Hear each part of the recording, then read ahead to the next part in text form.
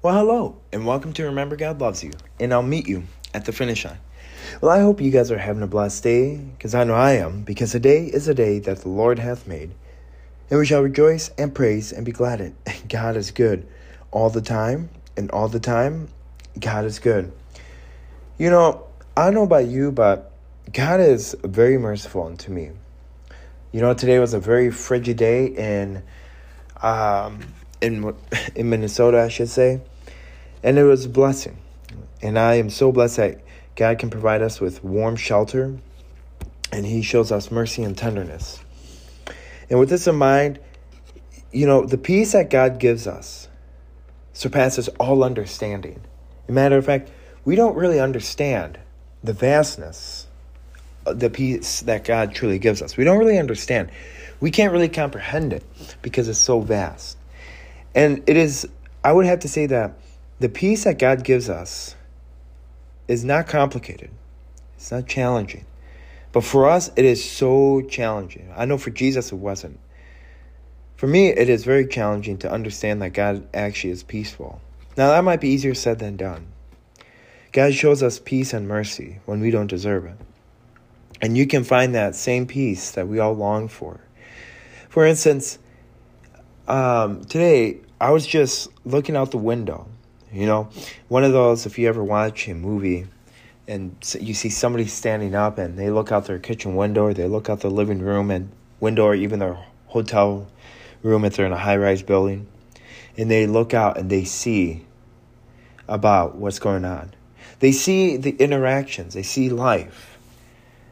For instance, I looked out today, and everything was so peaceful. You got to see the trees waving a little bit. And I said to myself, how awesome is that? You know, that God gives us so much beauty in the air. And that when we really look at it, our bodies become so peace. Our bodies become peaceful. Our bodies become more of elegancy. And our bodies become more of humbleness. And with this in mind, we're going to kind of emphasize today the peace that God gives us and finding peace journey that we started yesterday. With this in mind, we're going to start off with a word of prayer. Dear Heavenly Father, we thank you, Lord, for bringing us together. We thank you that we can just come here in reverence of you, Lord. We're so blessed to be called your children, Lord. We are so blessed that we can just have an opportunity to worship you, Lord. To have an opportunity to glorify your name. And to have your opportunity to stop and look at the beauty that you've blessed us with. So may you guide us and protect us as we go out through your day. So that when the winds come and the rains come, we won't be wavered. And in Jesus' name we pray. Amen. And amen. So in verse 1 of John 14, that's what we're all looking today, in verse 1. All the chapter, John 14. Verse 1 states, do not let your hearts be troubled. You believe in God. Believe also in me. My Father's house has many rooms. If that were not so, would I have told you that I am going there to prepare a place for you. So God prepares, in John 14, in the beginning of verses 1 and 2, it talks about how do not let your hearts be troubled. Don't let the troubles of the world get to your heart. And that God has a place for you, for me, for everyone that calls upon him. And for everyone that is in the book of life. And he has a place for you. And if he doesn't, then Jesus would have not said that. Verse 3, and if I go and prepare a place for you, I will come back and take you to be with me, that you also may be where I am, which is heaven. That's amen to that. You know the way to the place where I am going. And he's stating that to his disciples. Verse 5, Thomas said to him, I gotta love Thomas, Lord, we don't know where you are going. So how can we know the way? Jesus answered, I am the way, and the truth, and the life. No one comes to the Father except through me. If you really know me, you will know my Father as well. If you really know me, my Father as well, you will know my Father as well. From now on, you do know him and have seen him, and that is Jesus. And pretty much stating that Jesus prophesied, stating that he is God in human formation. Verse 8, Philip said, Lord, show us the Father, and that will be enough for us. And Jesus replied, don't you know me, Philip? Even after I have been among you such a long time? Anyone who has seen me has seen the Father. How can you say, show us the Father? Don't you believe that I am in the Father and the Father is in me? The words I say to you, I do not speak on my own authority. Rather, it is the Father living in me, who is doing his work. Believe me when I say that I am in the Father and the Father is in me. Or at least believe on the evidence of the works themselves. Very truly, I tell you, whoever believes in me will do the works I have been doing, and they will do even greater things than these, because I am going to the Father, and I will do whatever you ask in my name, so that the Father may be glorified in the Son. Amen and amen. Verse 14, you may ask me for anything in my name, and I will do it. Verse 15, if you love me, keep my commands. I just want to stop there. If we truly love the Lord Jesus Christ with all our hearts, with all our minds, with all our souls, then we would truly obey his commands and keep our commands, keep his commands in our hearts. But we overlook that at times. We struggle with that indeed. And we struggle with that each and every day. And I just find it fascinating that God still never gives up on him when we falter, when we stumble, or when we cry. Verse 16, and I will ask the Father, and he will give you another advocate to help you and be with you forever. The Spirit of truth. The Word cannot accept me because it neither sees me nor knows him. But you know him, for he lives with you and will be. And that is the Holy Spirit that is in with us, and it instructs us what to do. It instructs us how to live accordingly. Before long, the world will not see me anymore, but you will see me, because I live. You also will live. On that day, you will realize that I am in my Father, and you are in me, and I am in you. Whoever has my commands and keeps them is the one who loves me. The one who loves me will be loved by my Father, and I too will love them and show myself to them. Verse 22, Judas, not the Judas Iscariot, said, but Lord, why do you intend to show yourself to us and not to the world?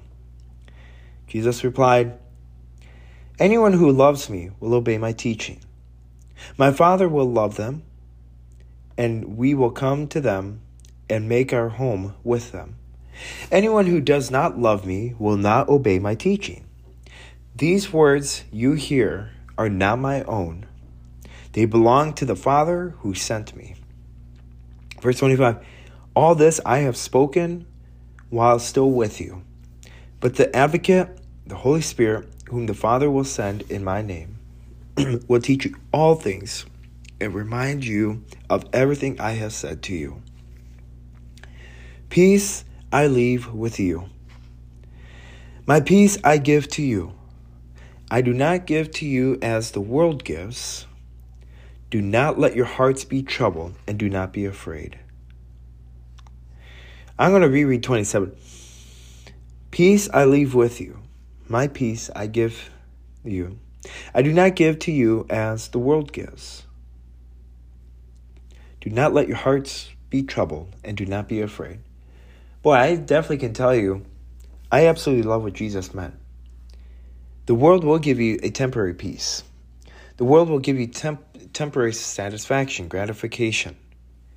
It will give you temporary. The world will temporarily also say everything's okay. You don't have to worry. While things on the other side are burning down. For instance, this famous phrase a couple of years ago, this kind of correlates it. Somebody stated that it was on the news report where there was a building that was being burned. And the news reporter off of CNN stated that, well, everything is peaceful from the most part. While the background camera was literally, the back of the camera or the back behind him was a burning Arby's. That's not peaceful by any means. That's just not peaceful. Now, if people say that's peaceful, that's our troubled deception that we have. And we have to work with in our hearts. Amen. And amen. Verse 28, you heard me say, I am going away and I'm coming back to you. If you loved me, you would be glad that I am going to the Father, for the Father is greater than I. I have told you before it happens, so that when it does happen, you will believe. I will not say much more to you, for the prince of this world is coming, which is known as the Antichrist. I will not say much more to you. Oh, verse 30 again. For the prince of the world is coming to you. He has no hold over me. But he who comes so that the world may learn that I love the Father and do exactly what my Father has commanded me. Come now, let us leave. And that's how he ends. Now, here's a question that I have. Or not the question, but what did you get from that? And how did this relate to peace, the peace that God gives us, gives you, gives the world? Well, if you're a student of the Bible, I'm sure you've noticed that God's perspective is often given in a form of comparison and contrast. For example, he often constructed the rich and the poor, the wise and the foolish, darkness and light. And with respect to our topic, the peace that comes from God as opposed to the peace found in this world. Jesus said, my peace I give to you, not as the world gives. We read that over today. I think not once, but 3 different times. Because it is essential that we find that in our hearts. I cannot, emphasize the importance of John 14:27. Because even at times I have stumbled. At times I have looked unto the world for peace. At times I have done things to get peace on earth. But I've never had success. And we will always fail. And the world will always fail providing peace for you. Amen and amen.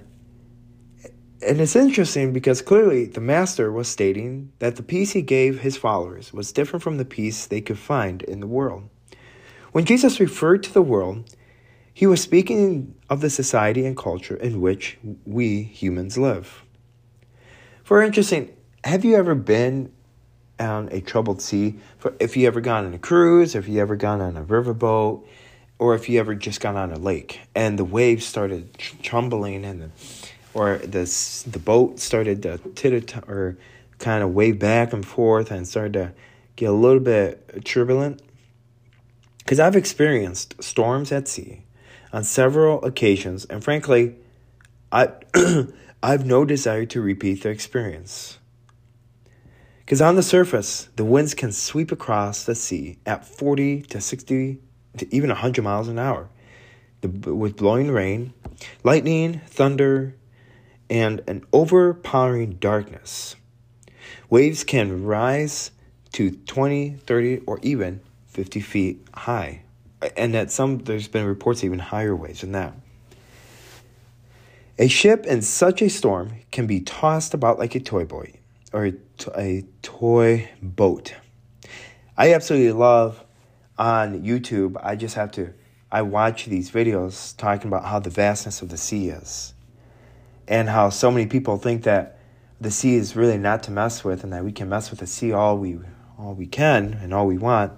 But it's interesting because the sea and the waves have something different for them. But doesn't it also show when you watch those that those waves are not man-made? Those waves were created by God in order for them to maybe come to Christ, in order for them to be at an aha moment because they're frantic for their life because they don't know what's going to happen next. I don't know about you. But an ocean-going craft to be lost in such storms. It is easy for an ocean ongoing craft or a ship to be lost at sea in such storms. But underneath the surface, just 100 feet down, there is no storm. Underneath the waves. I find it to be interesting how some of the science videos I watch, again, you see the waves turbulent. You see the top of the surface just being fluctuating, being like all over the place. Or even when you see a tsunami, you see that top about 30 feet below or 30 feet of depth of ocean all being affected immediately. But then even if you dive a little bit deeper, normally they show like quite a bit about 500 feet deep radius, you see that towards the bottom, the fish are still doing their thing as there's nothing going on. And the fish are going on and about, probably getting their food or going back home from fish work or from collecting food. They're probably going back. And it's interesting because about 500 feet down, there's no waves. There's nothing. And people don't realize there's nothing going on. Now, of course, there's currents and stuff. And it is perfectly quiet at 500 feet deep. Not even a sound, no sound, pure silence, and pure darkness. This remarkable fact makes me think of God's peace. It gives me an inkling of what our Lord must have been talking about when he promised his disciples his peace. He told them because they were his followers, they'd have trouble in this world. In fact, he claimed that some of them would be persecuted because they were his disciples. But in spite of this, he promised he'd never leave those who followed him, and his constant presence would be the means whereby they could experience his true and lasting peace. When fears and anxieties and troubles arise in your life, look for the following signs: God's peace as it is. Now, of course, this author comes up with 4 different bullet points, and I would agree with them, actually. Transcendent circumstances. That's number 1. Often peace is more readily seen and felt in the midst of trial and trouble. But regardless of what you're experiencing, know this: God is your peace. Put faith in him. Number 2, surpass understanding. The peace of God is not something we can always figure out, but it's operative and available to us, far beyond our ability to understand.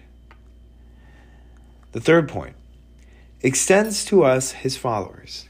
God's peace is extended to every person who accepts Jesus as their Lord, as their Savior, Lord Savior, that whom turns against their sin and pursues a life in obedience and guidance of God's Word and the Holy Spirit. And the last point that I absolutely love and I agree 100% is abiding state of being. It is difficult circumstances of life, the Holy Spirit is present to help. Peace, deep, genuine, God-given peace, can be the norm which you live day to day. Amen and amen. And with this in mind, it's a great time to end this podcast, end this episode. And I also have some exciting news after we end the study with prayer. Dear Heavenly Father, we thank you, Lord, for bringing us together. Lord, I pray that you can just provide true peace over our hearts. I pray that we can have a heart of forgiveness, Lord. I pray that no matter what happens, Lord, I pray that you can protect us, that you can guide us, that you can show your mercy and your tender heart. Lord, we sometimes overlook on the things that you've done for our lives. We sometimes overlook on finding peace in a world that is meant to fail us and has failed us not once but countless times. But we still go to peace, trying to find peace. And Lord, there are times when I have not found that peace. So I pray that you can protect me, Lord. I pray that I go to you during times of anxieties, fears, for peace, because you truly provide all peace to anyone that's nervous. Lord, I also pray that you provide anyone that's also dealing with anxieties and fears. I pray that you can provide them peace and comfort, and knowing that they are loved and they are cherished. May you, Lord, guide us and protect us as we continue the path that you have set before us, so that when we cross the finish line, Lord, we can run into your arms, and we can hear you say to us, "Well done, my good and faithful servant." In Jesus' name we pray. Amen and amen. Well, I want to say, guys, I'm so excited because tomorrow we are re-kicking the Sauce Report. And yes, I've done here and there, I think 2 episodes of the Sauce Report. Actually, just 1. But tomorrow is going to be just kicking it off as usual. Like I stated on February 3rd on some promo ads. But I'm also excited because God still shows his mercy to me even when I don't deserve it. May the Lord bless you and keep you as you have made it to Friday. And remember, God loves you, and I'll meet you at the finish line. Bye.